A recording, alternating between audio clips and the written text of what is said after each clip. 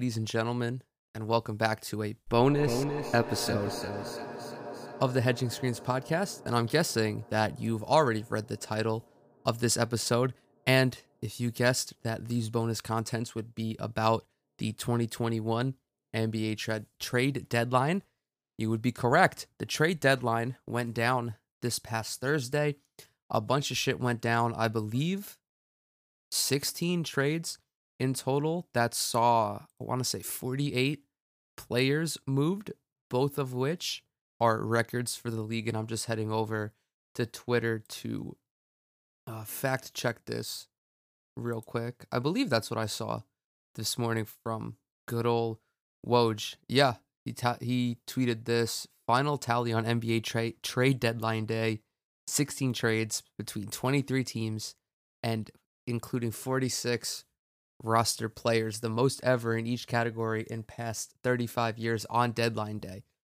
That's fucking crazy.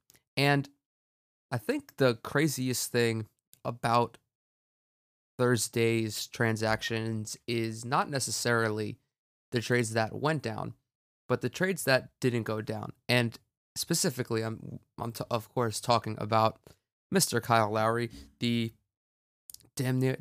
should I say it, heart and soul of the Toronto Raptors. There was so much talk about him potentially being moved on the trade deadline day, possibly before it, to a contender, because as you guys know, the Raptors are kind of fucking mid this year.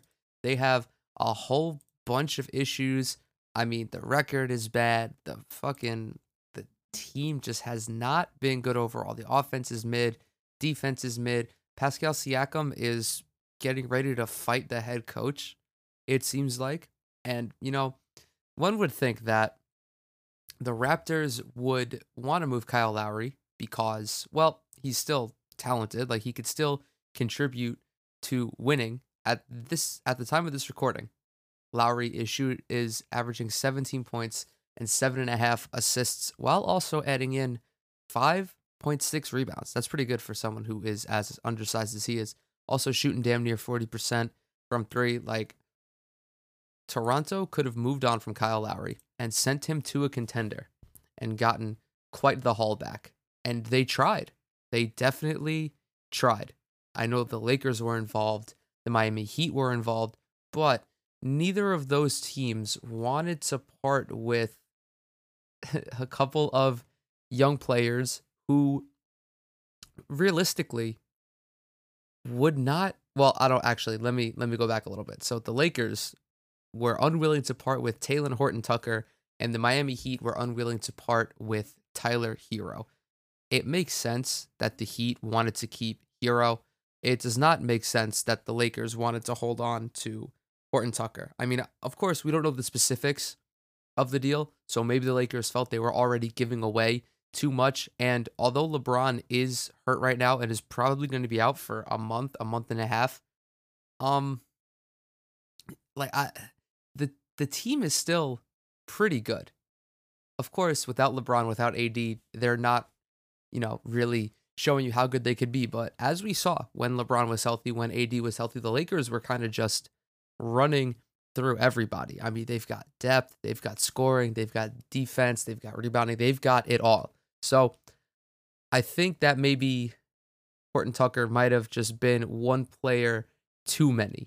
If they had been able to keep, I'm guessing the Lakers or the Raptors were probably asking for like Dennis Schroeder or Montrezl Harrell or somebody like that, and the Lakers just could not really justify it. So, I mean, of course, when you think about it in a vacuum and you actually like sit down and think about it, yeah, it makes sense. But the Heat, I don't know why. Well, I mean, obviously I know why they didn't want to trade Kyle Lowry. Spoiler alert, they were able to acquire Victor Oladipo without trading away Tyler Hero, which is, we'll get to that in a little bit because I just can't understand what the Houston Rockets are doing, man.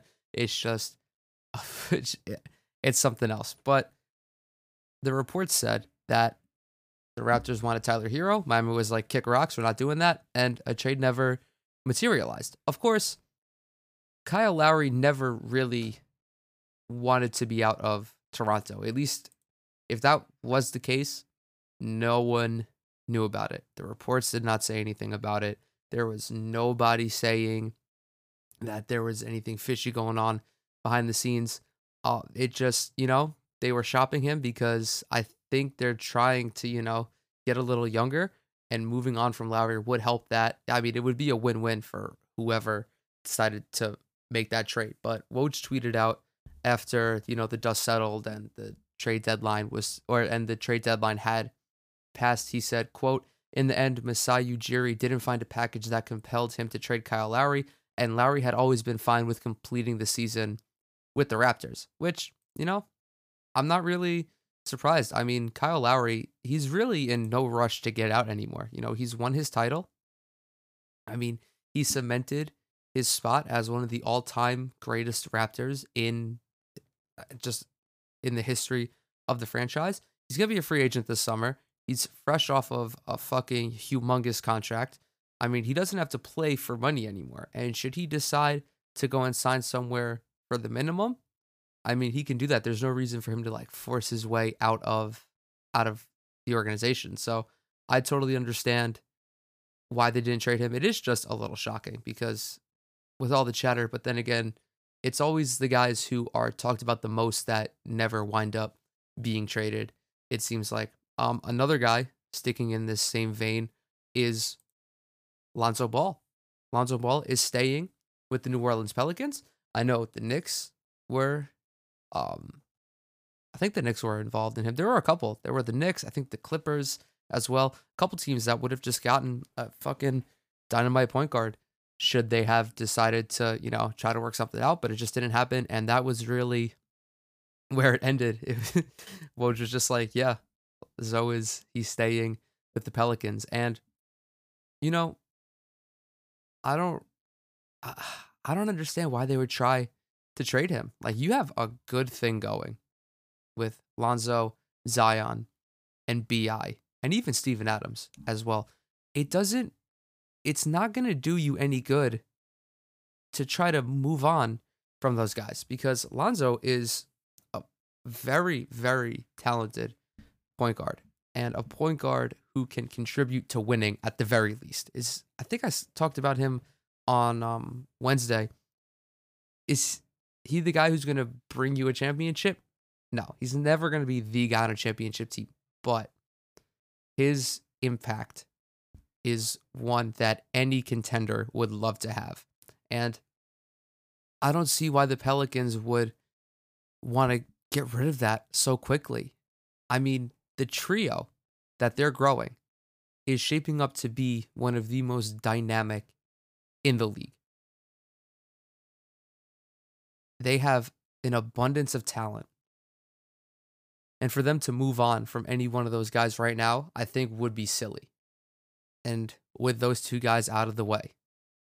Oh, there was also some buyout news. Andre Drummond is getting bought out from the Cleveland Cavaliers, so he might end up in New York, potentially with the Knicks, potentially with the Nets. He might also end up in Miami, although I don't think any reports have linked the two.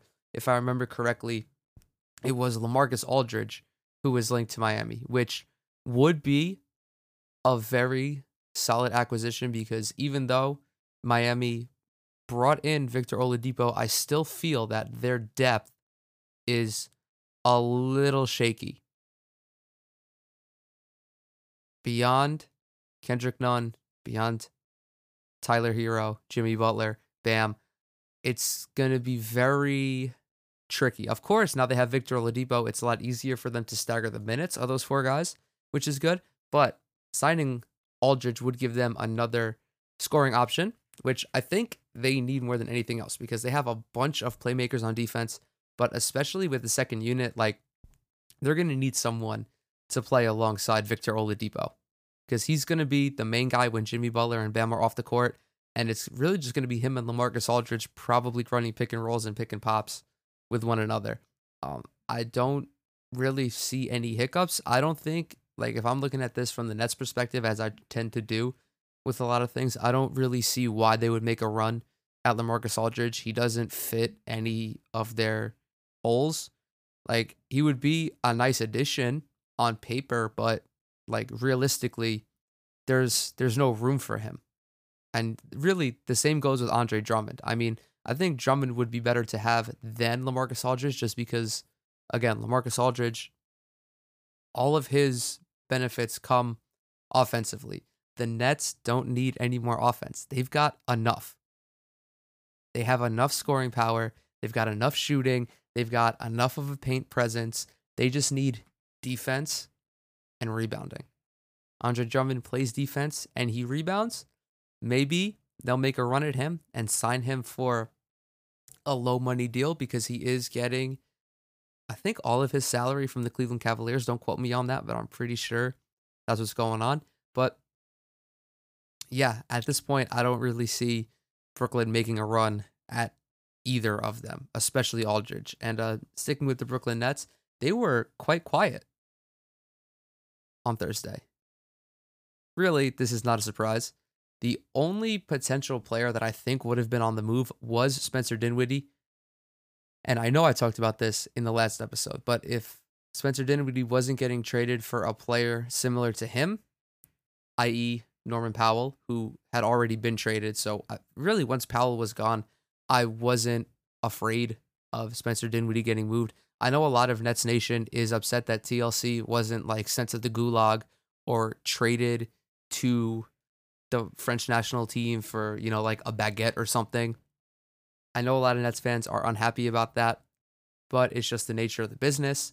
I guess he's just a good body to have at this point. I mean, that's neither here nor there. But yeah, Spencer Dinwiddie is still on the team, and I'm excited for him to come back whenever that is. But we cannot talk about the trade deadline without talking about the Orlando Magic, who had the most busy, who had the busiest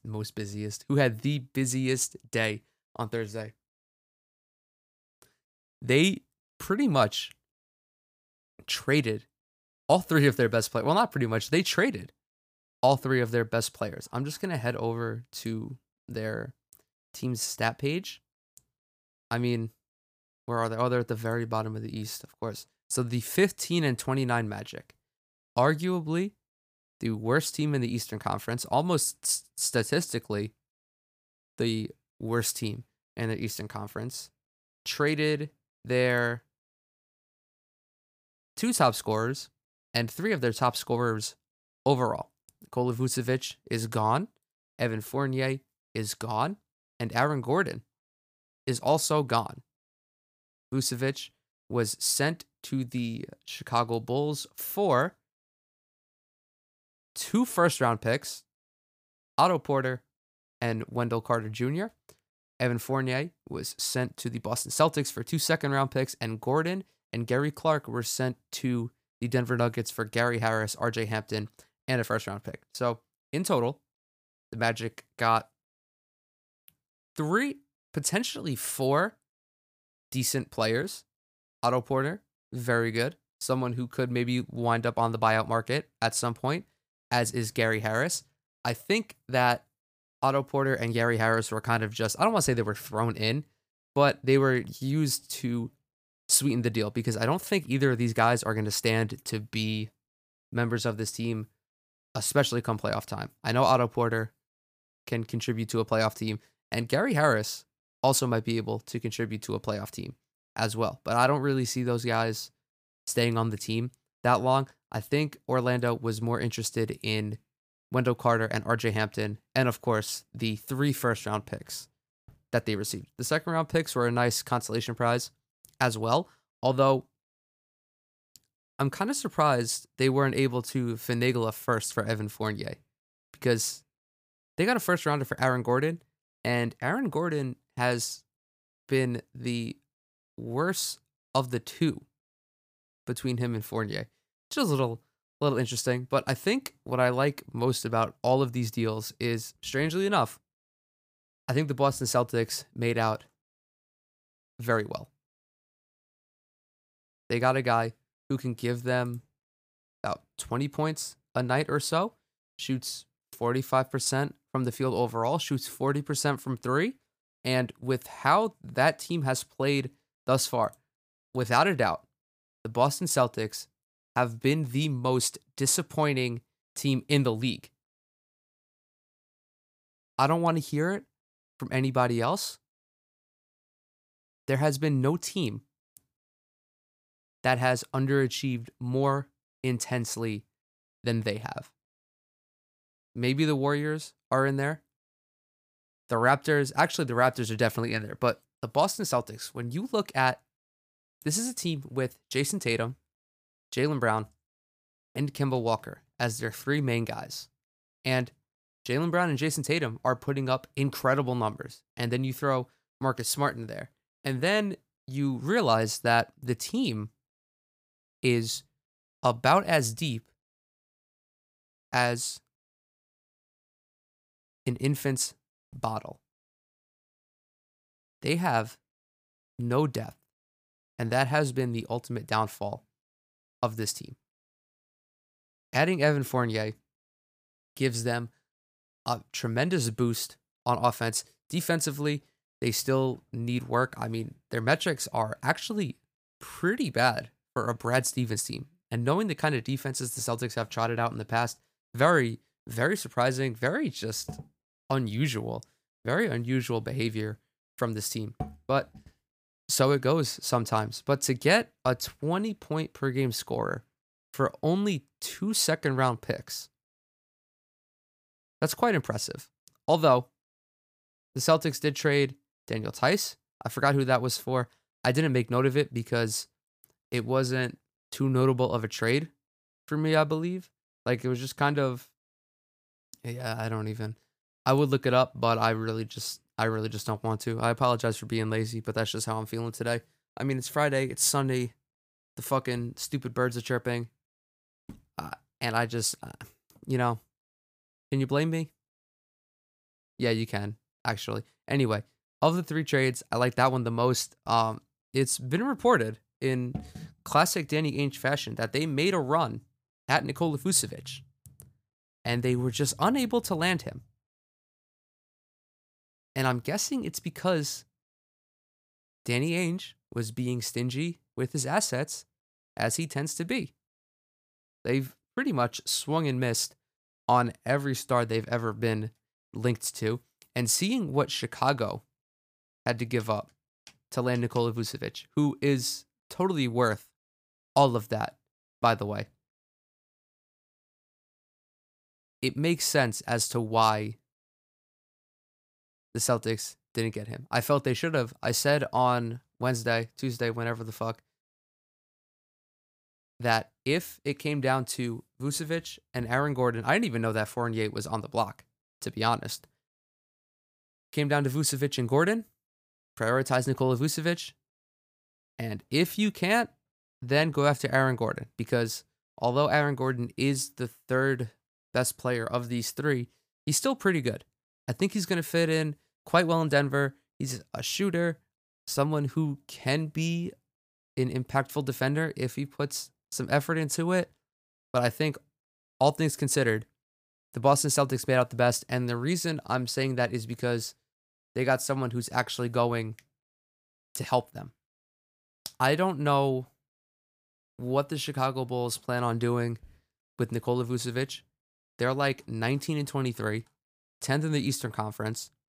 They have really no business trying to contend for a playoff spot because they're going to run up against either the Nets or the Sixers if they're to even qualify. I mean, they're only like 2 games back of the Celtics, so it is possible they sneak in there, but it's just not in their best interest to trade for Nikola Vucevic. I mean, on paper, yes, Vuce is a fantastic player, a walking double-double who deserved to get out of Orlando. But you took him off of a bad team and put him on a team that is only slightly better, when in reality, he deserves to be a member of an organization who is at least contending for a conference finals appearance, not contending for the 8th spot. Like, I think it's just yet another waste of Vucevic's talent. And when you look at the Chicago Bulls roster, all almost all of their rotation guys are 25 or younger. Zach LaVine, holy shit, the wind is fucking roaring today. Zach LaVine at 25 years old is averaging 35 minutes a game. Kobe White at 20 years old is averaging 32 minutes a game. Lauri Markkanen, 23 years old, averaging 30 minutes a game. Patrick Williams, the rookie from Florida State, at 19 years old, averaging 28 minutes per game. Wendell Carter, before he got traded, averaging 25 minutes per game at 21 years old. And he was playing pretty well. So, I'm actually looking this trade over, and why are the Bulls making this trade? Why are the Bulls making this trade?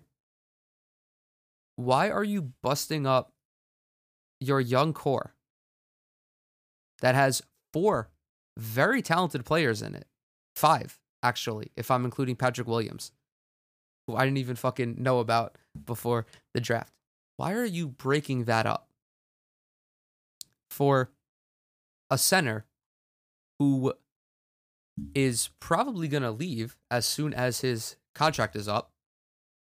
I don't know when that is. I'm checking that right now. But he is 30 years old, pardon me. Like, I don't understand this trade. It doesn't make sense. So they get 2 more years of Nikola Vucevic, right? Chicago does. There is a literal 0% chance of them winning a championship within those 2 years. And they are giving away Wendell Carter Jr., who has played very well, although he hasn't been healthy for the entire season, and 2 firsts for 2.5 years of Nikola Vucevic. The only thing I can think of is that the Chicago Bulls are trying to play like fucking 4D chess, and the front office has transcended the normal plane of existence, and they're seeing everything unfold on a molecular level, and they're going to try to flip Nikola Vucevic for a similar haul to what the Magic got. But I don't think that is what's going on. And I also don't think that that's going to pan out that great for them. Because even if Nikola Vucevic continues to play well, at the end of his contract, he's going to be 32 years old, 33 years old. I don't think any team is going to be willing to give what you gave Orlando the first time around. So this trade, I went from liking it. That was my knee-jerk reaction. It's like, oh, Nikola Vucevic is out of Orlando. The Bulls are a decent team. But then, you sit down and you analyze the situation, and it just, you're unable to comprehend. You are mentally unable to comprehend what the fuck was going on. So I like this trade the least, actually. Nikola Vucevic deserves better, and I hope that he lands on a team that, doesn't fucking suck at some point, because this guy has literally been on the shittiest teams for almost his entire career. That really doesn't make any sense to me. And continuing with this trend of just, I don't want to call it incompetence, but that's kind of what it is. We have the Houston Rockets. Now, if you guys remember, Houston traded away James Harden a couple months ago. They traded away the future league MVP. I'm going to pull up the trade because I know there were multiple teams involved. I can't remember if it was 33 or 33. I can't remember if it was 3 or 4. I'm going to just scroll down to his basketball reference page. It was a 4-team trade for the Nets, of course, got James Harden. They gave up a lot.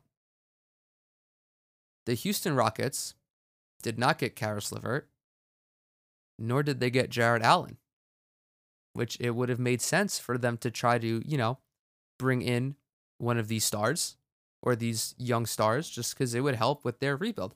Instead, they went out and got Victor Oladipo. On top of that, they got a whole bunch of picks, and I'll address that after all of this. So, the Rockets brought in Victor Oladipo. Victor Oladipo is a very talented player. But every year, he's brought up as one of those guys who is likely to be traded.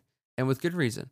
When you have somebody who puts up numbers like he does, who can score like he does, who can play defense like he does, Victor Oladipo does a little bit of everything. He's not exceptional at one thing, but he does a whole bunch of things very well. Someone who just contributes to winning basketball. This guy was a 2-time All-Star, deservedly so. Lands in Houston. Plays 20 games pretty well. 21 points, 5 assists, about 5 rebounds. Shooting numbers, kind of stinky. 40.7% overall, 32% from 3. Whatever. He was probably the best thing that the Rockets got for James Harden. And they traded him after 20 games for Avery Bradley and Kelly Olynyk. Somebody make it make sense. I'll give you a little bit. Make it make sense. What the fuck is going on with the Houston Rockets?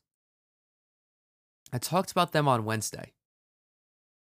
Just not even the incompetence of the front office, but just because of the bad play, just because of how poorly the team was playing. I didn't realize it, but that is still easier to digest and understand than how this team traded James Harden for a bunch of picks.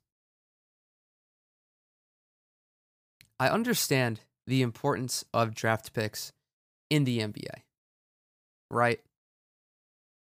You need them. But what you also need is young players who have already proven themselves in the NBA. Even if the Rockets only got, let's say, 4 picks, like 4 picks, swaps, whatever the fuck you want to say. Let's say they got 4 of them for James Harden, and they were able to land both. Let's say they were able to land 2 of the 3 most sought after guys, Karis LeVert, Jared Allen, and Victor Oladipo. That would have been the best case scenario for the Houston Rockets. You get a bunch of young guys. And especially talking about Jared Allen and Karis LeVert. Although Karis had that little kidney issue, when he's healthy, he's a gamer, dude. He gets up, he gets after it, he puts up numbers. Same deal with Jared Allen. I watched them for as long as they were in Brooklyn. And these guys just got better and better with every game. Jared Allen in particular, the improvements that kid made over his, I think it was 3 seasons, 4 seasons with the Nets. Incredible. But they did not do that. They instead got Victor Oladipo. And again, they traded him for Avery Bradley and Kelly Olynyk. Bro, what the fuck are Avery Bradley and Kelly Olynyk going to do for you? Nothing.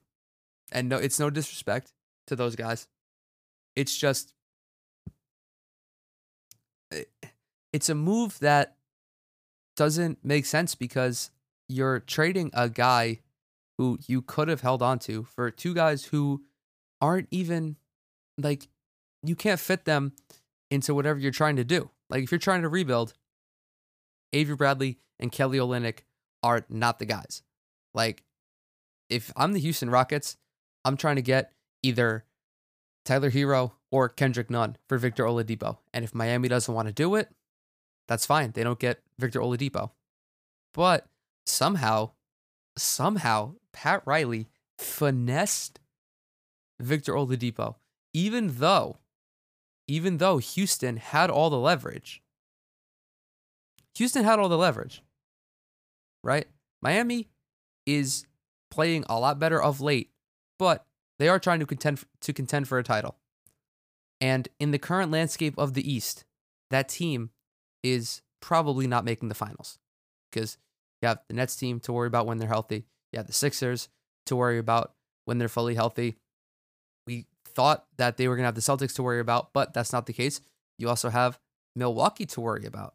Milwaukee has been playing incredible basketball of late, and Giannis in particular, and they're just kind of doing it very quietly. I don't know how they've managed to, stay this under the radar. But the point being is that the top of the East is stacked. And Miami is not up there. Like, if you look at the Eastern Conference standings, you got Brooklyn, Milwaukee, and Philadelphia, all of whom have more than 29 wins or 29 or more wins. And then next is Charlotte, New York, Atlanta, and Miami, who have 22, 23, 22, and 22 wins, respectively. And then rounding it out is the Boston Celtics. The top half of the Eastern Conference, or the top third of the Eastern Conference, is just so dense with talent. They've got talent, they've got chemistry, and they've all got great coaching. Yes, including Steve Nash. Steve Nash has been very impressive of late. Even though Houston has access to all of this information, it's not like it's hidden behind a vault somewhere where you have to, hold Adam Silver at gunpoint and make him put in the code to get the records of the teams. Like, looking at this, you can tell that Houston has the leverage in this situation over Miami, because Miami needs Victor Oladipo more than Houston does, right? If Houston doesn't trade Oladipo at the deadline, what changes? Nothing. Houston stays bad. Oladipo puts up numbers, and then he leaves whenever his contract's up. So I don't understand how Houston managed to fuck that up so just incredibly. It really is a colossal, just like, oh God, I can't even talk about it. I can feel myself just becoming dumber and dumber as I talk about this. Another trade that didn't really make some sense was Lou Williams being sent to the Atlanta Hawks for Rajon Rondo. Yeah, that happened. I saw some people trying to justify this trade. And it's very tricky because the Clippers, obviously, are as good as they are because of Paul George and Kawhi Leonard. I don't think anybody is, debating that. And to their credit, they made some moves in the offseason to acquire some guys who have really panned out for them. Like Serge Ibaka, Nick Batum has been decent, actually, surprisingly enough. Of course, Zubac is playing well. Luke Kennard is shooting the fucking lights out in his limited minutes. Clippers have a very well-rounded, very cohesive unit. And they went ahead and traded for Rajon Rondo. Now, upon first glance, you might see, oh, Lou Williams averaging only 12 points? That's a little odd this season. Of course, you have to extrapolate that, and per 100 possessions, he's averaging 27, which I'm pretty sure is close to his career average. So a lot of it is just, it's only a couple points under his career per 100 possessions average. So the only thing I can think about is the Clippers must be dying for an actual point guard, because really the only point guard they have on their team is Reggie Jackson. They do have Patrick Beverly. However, he's a very fascinating basketball player because a lot of his production comes on defense, which of course is why the Clippers are arguably the best defense in the NBA, regardless of whether or not you like Patrick Beverly. He's not a scorer. He's really not a playmaker. He's a 3-and-D guy. The unfortunate part is that he has to handle the ball for the Clippers because he's too short. Like, that's what happens. When you think of 3-and-D guys, you think of wings, people who are in the 6'4", 6'5", 6'6", 6'7" height range. Patrick Beverly is not that. However, they can get an actual point guard in Rajon Rondo, which is what they went out and what they did. I guess trading away Lou Williams is fine. However, I think the offense is going to suffer a lot. A lot. Because even though Lou Williams is only averaging 12 points a game, he's only playing 21 minutes. And he's shooting 38% from three.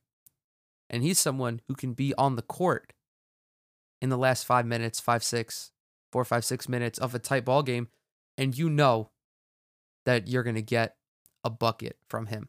Now, the retort to this is, well, if Lou Williams is on the court late in the game, teams are just going to, go at him when he's playing defense. And yes, that makes sense. However, think about who the other 4 guys would be in that situation.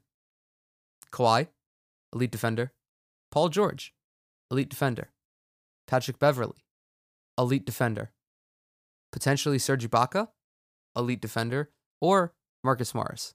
Depending on what I need, I'm probably going Ibaka over Morris because you don't need the offense at that point. And still, Ibaka can get you some easy points in the paint, and he's a decent shooter as well from the perimeter. So even if a team is targeting Lou Williams, that doesn't mean it's going to work. In fact, it's probably not going to work because you've got 4 other guys helping him. 2 of which have won Defensive Players of the Year in the past. I think Kawhi won. He's won 2. Then you have Serge Ibaka. And, Paul George has been in talks to be a Defensive Player of the Year in the past. I don't know how realistic it was that he'd actually win, but you can't overstate his impact defensively. Rondo is a disruptive defender. I wouldn't necessarily call him a lockdown defender. He's one of those guys who kind of just uses his craftiness and his quick hands to, get deflections, poke the ball away from the ball handler. But I don't think he's someone who can go one-on-one with an electric guard late in the game.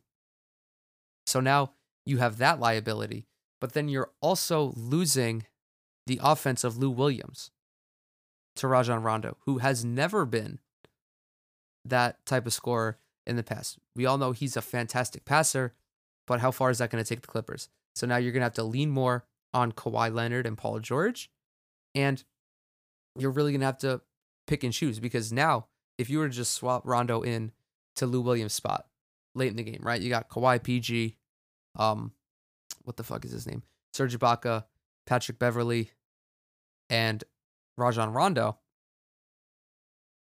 You might have to consider swapping in Marcus Morris to get more of a spacing effect, although you might not need it because you got enough shooters out there already, but someone is going to have to play in the paint, so I don't really know how they would facilitate that. This move is just it was very questionable. It was very, very questionable. Yeah, I'll be interested to see how it plays out. And I mean, all I know is if people want to say that the Clippers haven't won anything with Lou Williams in the past, Lou Williams was not the reason they lost in the postseason last year. Like, that was a fucking total team effort. Like, you can't blame the Clippers' lack of postseason success on Lou Williams, especially when you have Kawhi Leonard and a Paul George. I don't want to hear any of that. I'm very lukewarm on this trade. I'm tempted to give I'll give the Hawks an A. I'll give them let's give them a B plus. We'll give them a B plus. But the Clippers, I don't think this was a move that they necessarily needed to make. And if you were trying to bring in another point guard, why wouldn't you make it work for Alonzo Ball? Yes, you'd have to give up more, but you would be getting a lot more in return because Lonzo Ball is pretty much Patrick Beverley, but juiced to the gills, right? What's Patrick Beverley? An elite defender. What's Lonzo Ball? I don't want to say he's an elite defender, but he's a very good defender. And he's got size, so he can play multiple positions. But great shooter, fantastic rebounder, fantastic playmaker. I said enough good things about Lonzo Ball over the last couple of weeks. Like I feel like if you were looking for a point guard, why wouldn't you make it work for a higher quality player? I can't really wrap my mind around this. I'm actually, because I'm getting real tired of talking and my throat's starting to hurt, weirdly enough.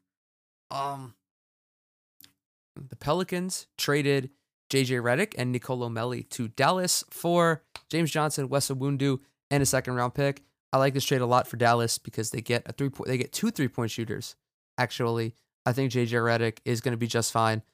Dallas's defense is still a problem, and I think like they're taking it from the Brooklyn Nets approach where your offense can be just super amazing and your defense is kind of irrelevant at that point. Because if you're putting up enough points, who's going to stop you? And I mean, the Mavericks get a lights out shooter, ranks 16th in the NBA in 3-point shooting. So obviously, tremendous win by bringing in JJ Redick. And they did it by trading a bunch of guys who just, all I'm going to say is that JJ Redick is more impactful than James Johnson and Wes Iwundu were. So shout out to Dallas on that deal. And I think the final trade, there are actually two trades, one of which I should have talked about first because it was the first deal that went down, but that was Norman Powell going to the Blazers for Gary Trent and Rodney Hood. And I think of all the trades that went down on Thursday, this was the most well-balanced. Portland gets Powell, who is pretty much the combination of Gary Trent and Rodney Hood, having a career year, shooting the lights out, scoring a ton, and he's just a slight upgrade over Gary Trent. And I think that Gary Trent is going to be fine in Toronto. Same deal with Rodney Hood. Wasn't really playing that much. I feel like Rodney Hood is hurt, but I also feel like I shouldn't feel that way. So let me just double check that because I don't want to look silly.